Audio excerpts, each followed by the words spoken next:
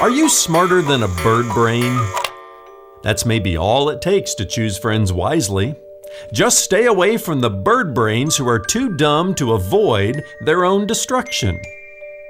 After telling his son not to consent to the enticement of sinners, Solomon retorts, "For in vain is a net spread in the sight of any bird, but these men lie in wait for their own blood. They set an ambush for their own lives." A bird is at least smart enough to see a trap set before him and fly away. But some people are stupid enough to walk right into their own trap. Bird brains are the last people you want to choose as friends. I'm Ron Jones. Something Good starts right now.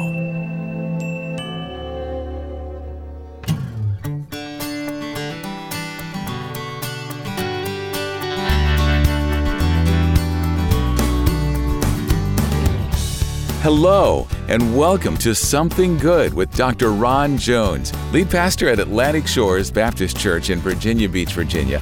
My name is Brian Davis. Thanks for stopping by. And in our last broadcast, Ron took us to Proverbs chapter 1 to talk about the importance of choosing the right kind of friends, like-minded believers in Christ who can encourage us in our faith. As he continues that message today, he'll tell us how to go about doing just that. So, stay right here or listen on demand from our website at somethinggoodradio.org. Again, that's somethinggoodradio.org. And remember, subscribe to the podcast at Apple Podcasts or at Spotify and wherever you get your podcasts. From his teaching series, Wise Sayings, Guidance for Everyday Life, here's Ron with part 2 of his Something Good radio message, Choosing Friends Wisely. There are all kinds of associations that we can make in our world today, aren't there? You can join this association or that association, and many of them are very good associations with good causes. But did you know that evil associates as well? They're evil associations. Like ISIS and Al-Qaeda, who say, "Come with us. Come with us as we ambush the innocent." Or better yet, the neighborhood bully who says, "Come with us. Associate with us." Okay? What I'm saying is, parents and grandparents, you can't afford to not know who your kids are associating with. Can't afford to disengage from that conversation and be a passive father. Catherine and I are not perfect parents. We didn't raise perfect kids. But you'll often hear these questions in our household. Where are you going? Who are you going with? Who else is going to be there? And when are you coming home? Better yet, you're coming home at this time. Oh, but everybody else they don't have a curfew. They get to stay out till 1:30 tonight. I don't care. You don't live in their house. You're home by midnight. Text me when you're on the way, okay? We got our children smartphones for no other reason. Text messaging. We're in touch with them, okay? We're having the conversations. We know where they are, who they are with, who else is there. Catherine and I have kept our ear to the ground all throughout their high school years. We know the kids in their high school who have bad reputations when it comes prom time or homecoming time and there are after parties and all that. We have very intentional conversations about those parties. We know the ones where the parents are not supervising at all. We know the ones where the police officers show up consistently. We're not going to those parties. And fortunately, our kids have made their own wise decisions. We haven't had to be real heavy-handed with that, and I give them credit. But you have to be engaged. You have to be engaged. Because if they take one step toward evil, just one step, that's all it takes. And not long after that, they're in a full gallop with a group that says, "Come along. Associate with us. Associate with us." Look in verse 15. "My son, do not walk in the way with them. Hold back your foot from their paths, for their feet run to evil, and they make haste to shed blood. Circle the word walk, and in the very next verse, the word run. There it is, one step. You just start walking toward evil, and before long, you're running with a crowd you shouldn't be running with. This is a great description of peer pressure, isn't it? Which every young person deals with. You know, peer pressure shows up in the adolescent years. It gains momentum in the teenage years. It kind of lingers around even in the young adult years. And if you don't grow up in godly wisdom, you might be a 30 or 40 or 50-year-old person who is a slave to peer pressure. The opinions of others drive every decision you make. House you buy, the car you buy, the places and the vacations you go on, because this group over here, I want to be accepted by this group. I want them to approve of me. I want them to invite me to come along to their parties. Peer pressure. It's not just a teenage thing. That's why the book of Proverbs teaches us to grow up and develop those street smarts, those streets of gold smarts, so we're not a slave to the pressures and opinions of others, let alone Mr. Worldly Wise Man, who will try to sway us with his ethics and his philosophies. A little bit later in Proverbs chapter 6, verses 16 and following, you can read it on your own. Solomon says there are 6 things the Lord hates, 7 that are an abomination to him. Anytime you see that formula there, you better pay attention to the next list. What are on the 7 things that the Lord says are an abomination? Well, 2 of them are hands that shed innocent blood and feet that are swift to run to evil. What a warning Proverbs gives us here. These are things that God hates. Things that he says are an abomination. Why? Because he loves us so much. He knows we got to leave the city of destruction and be on a path toward the celestial city. And he wants us to stay on the good path. It's a narrow path. The crowd won't be there. The crowd you may want to run with won't be there. You may feel all alone. But Jesus said, narrow is the gate and narrow is the road that leads to life. And anything that does not lead to life, the Lord hates, and that's an abomination to him. Well, let's turn in a practical direction here and talk about some ways that Proverbs teaches us to choose friends wisely. The first thing I want to say is aimed at young people, middle schoolers, high schoolers, even young college adults. Number 1, trust your parents' insights about your peers. Trust your parents' insights about your peers. Remember, hear, my son, your father's instruction, and forsake not your mother's teaching. I know there's a time in a young person's life, I don't know, somewhere around the teenage years, where mom and dad got hit with the stupid stick. You ever been there? You know, we've had these conversations in our home, and it usually happens when periodically one of our kids will roll their eyes. And that's when I usually turn to my wife and say, well, honey, I just think we got hit with a stupid stick. Just as a reminder to our kids, we have lived longer than you. Yes, we were once teenagers. And yes, we've made our own mistakes. We're not perfect parents. And just because we made mistakes, it doesn't give you permission to make those same mistakes. In fact, a fool makes the same mistake that somebody else makes and never learns from it.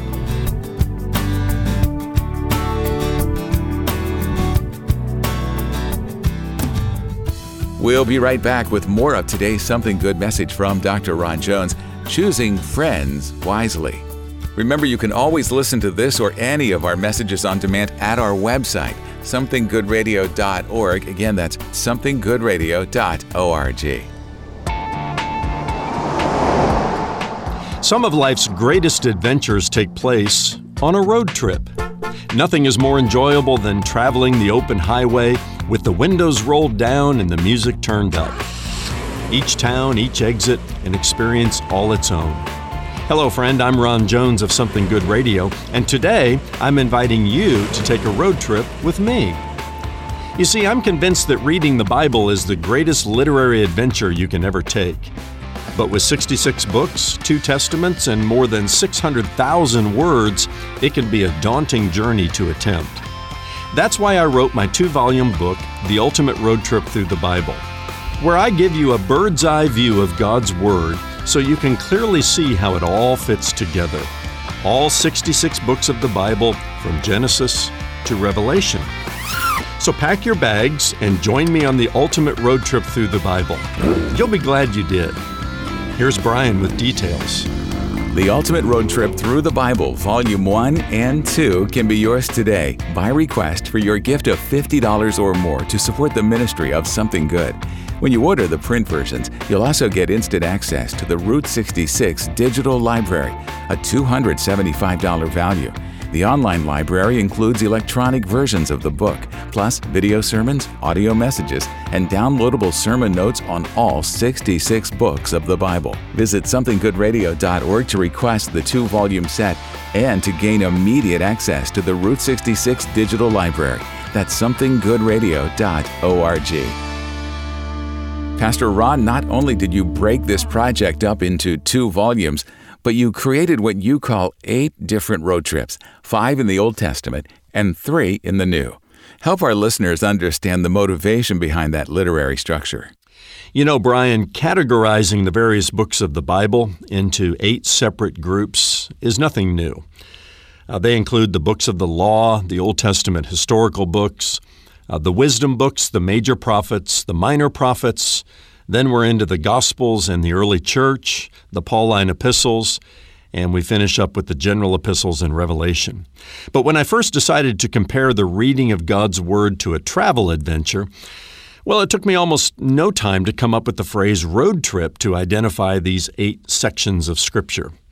What I believe the reader will begin to see a little more clearly is that the books of the law, for example, point to the person and work of Jesus Christ as much as the Gospels do. That's because the Bible is one story with one main character. His name is Jesus, and he is the Christ. My hope is that by experiencing the 66 books of the Bible as 8 separate road trips, this overarching theme will be easier to recognize and understand. Such a great idea, Pastor Ron. We're so glad you decided to share this important book with us. You can get your copy today by going to somethinggoodradio.org. Both volumes of this great resource are yours for a gift of $50 or more to support the ministry of Something Good. Give online at somethinggoodradio.org or over the phone by calling our offices at 757-276-1099 or mail your gift to P.O. Box 6245, Virginia Beach, Virginia 23456. And now let's get back to Ron for the rest of today's Something Good radio message, Choosing Friends Wisely. We were not perfect parents, nor were we perfect young people. Catherine reminds me sometimes that we wouldn't have dated in college. Let's just put it that way. Not only because we lived in different parts of the country and went to different schools, but we just made different choices in college. She made better choices than I made. She went to Baylor University, and she pledged the Zeta Tau Alpha sorority. And in time, she became the president of her sorority. And from Greek life, which some of you may have been engaged in Greek life on college campuses, she gleaned all the positive benefits from that. Leadership lessons that helped her get her first job and all of that. Well, I went to Purdue University, and I too learned some leadership lessons. I pledged the Alpha Sigma Phi fraternity, and I served in leadership as the social chairman and the rush chairman. Okay? Completely different experiences. And you fill in the blank here. And I've done whatever I can as a father to make sure that my kids don't go down that same path. So young people, trust your parents' insights about your peers, especially when they're doing the best they can to live under the authority of God's wisdom and pour God's wisdom into your heart. Number 2, run with people who make it easy for you to obey God. Boy, that's a principle for young people and for all of us throughout our life. Run with people who make it easy for you to obey God. I had a choice to make when I became a brother in the house of the Alpha Sigma Phi fraternity, Alpha Pi chapter of Purdue University. There were 80 of us in the house, 80 guys. from age 18 to 22, living in the same house together. Can you imagine? I think there was a movie about this one somewhere, right? Oh my. It wasn't that bad, but. So my sophomore year, I moved into the house and I'm living on the second floor. And across from me were two guys named Keith and Jim. They were a little bit older. They had been in the house a couple of years, and they were affectionately known as the God Squad.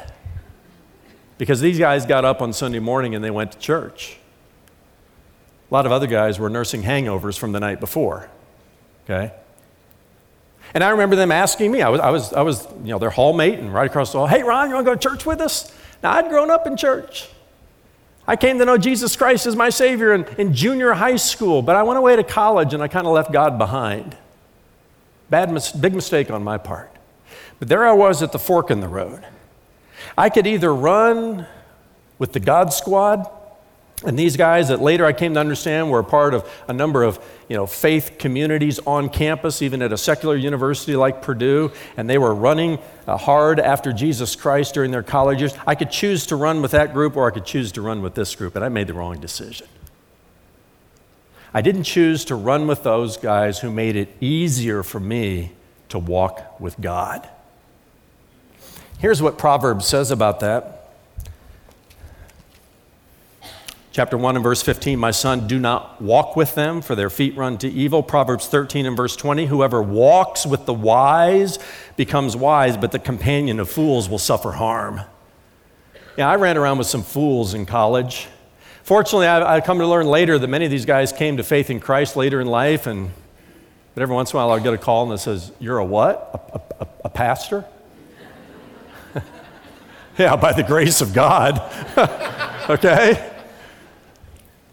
How about this? 1 Corinthians 15:33, bad company corrupts good morals. That just pretty much says it all, doesn't it? You associate with the wrong people, and before long, you'll become like them. You'll run with them. Your morals, your values, your decision-making will be more about what Mr. Worldly Wise Men says than about what the Scripture says. Number 3, become smarter than a bird brain. Let's pick it up in verse 17. Listen to this. For in vain is a net spread in the sight of any bird, but these men, this gang of enticing sinners, these men lie in wait for their own blood. They set an ambush for their own lives. What's Solomon doing with the bird illustration here? What he's saying is a bird is smart enough to see a trap that's set for him and to fly away. Now, are you smarter than a fifth grader? I'm sorry, are you smarter than a bird brain? You don't even have to be smarter. You may be smarter than a fifth grader, but you don't have to be that smart. Just be smarter than a bird brain. Because these guys, this gang of evil, enticing sinners, Solomon says they're setting a trap for themselves. And they don't see the danger and destruction that they're walking into. And like bird brains, they just fly right into it. Criminals are really some dumb people sometimes. You ever notice that? You ever looked up some of those dumb things that criminals do? Or remember Marv and Harvey in the movie Home Alone? I mean, the world's dumbest burglars, right? Remember that classic Christmas movie? Be smarter than a bird brain. Don't do bird brain things. And the best way to do that is to saturate your heart and mind with God's wisdom from above. And then finally, avoid greedy people. Verse 19, such are the ways of everyone who is greedy for unjust gain. It takes away the life of its possessors. You run with the wrong crowd, and it will suck the life out of you. It'll put years on your face. And friends will come back later and say, wow, life's really been hard for you. Don't run with greedy people, greedy for unjust gain. If anything, be greedy for God and for more of His wisdom. Throughout the book of Proverbs, you're going to run into the phrase, get wisdom. Get wisdom, get as much of it as you can. Be greedy for God's wisdom. And to run with those who share that positive kind of greediness. But avoid greedy people. who just want unjust gain. We're talking about choosing friends wisely. Parents, grandparents, you have a responsibility to be engaged in that discussion with your kids. But it's really, a decision and something that we have to practice throughout our lives. Because whether you're in your 20s or 30s or 40s or 50s or 60s, choosing godly associations is important, is it not? Not that you don't have acquaintances, with unbelievers. I hope you do, for the sake of winning them to Christ. But the people that are in your closest running group and your closest association need to be people who help you obey God and follow hard after Him. Choose those friends wisely. And here's another piece of advice I'll leave with you this morning. The best friend you can choose is Jesus. It really is. He'll never lead you in a direction toward the city of destruction, always toward the celestial city, the path of life. And the Bible says that Jesus was a friend of sinners. He's the only one that can associate with sinners and not let it corrupt his good morals. You and I have to be careful of that, even as sinners saved by the grace of God, because the world, the flesh, and the devil can get the best of us. But you associate with Jesus and with people who love Him. You choose that kind of intimate friend circle, and you are a companion of the wise, the Bible says.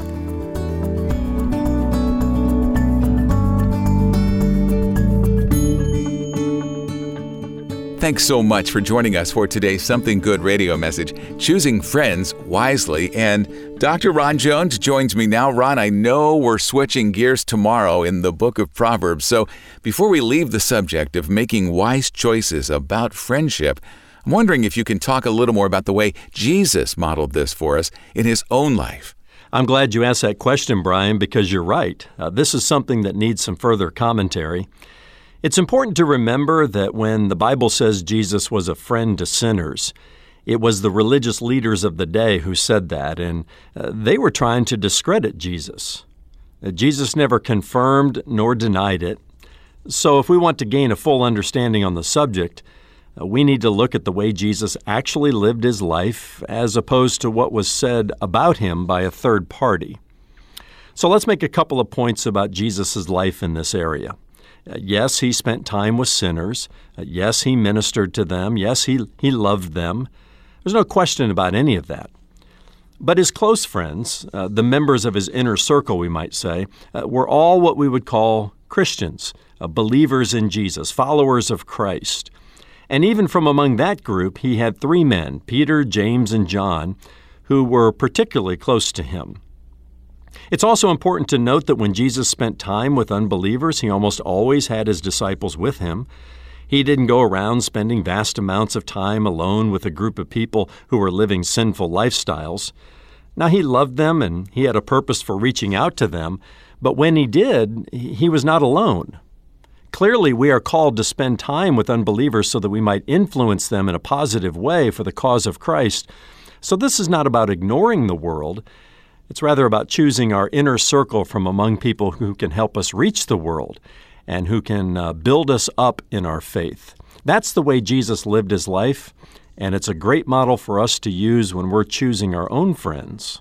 Great stuff as usual, Ron. Thanks for those final thoughts on today's message, Choosing Friends Wisely. And Ron, I'm throwing it back to you as we wrap things up on today's Something Good radio broadcast. Tell us where you're headed next time as you move ahead in your current series.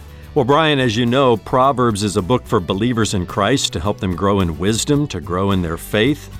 And the purpose of that, of course, is so that we can go out into the world and share that wisdom, that faith, with those who need it most. The wisdom of God is not meant to exist in a vacuum. It's meant to be shared so that others might come to faith in Christ.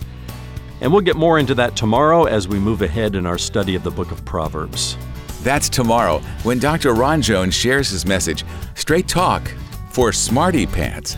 Join us then for Something Good. Now for Ron and the entire team here at Something Good Radio, I'm Brian Davis saying God bless and thanks for listening.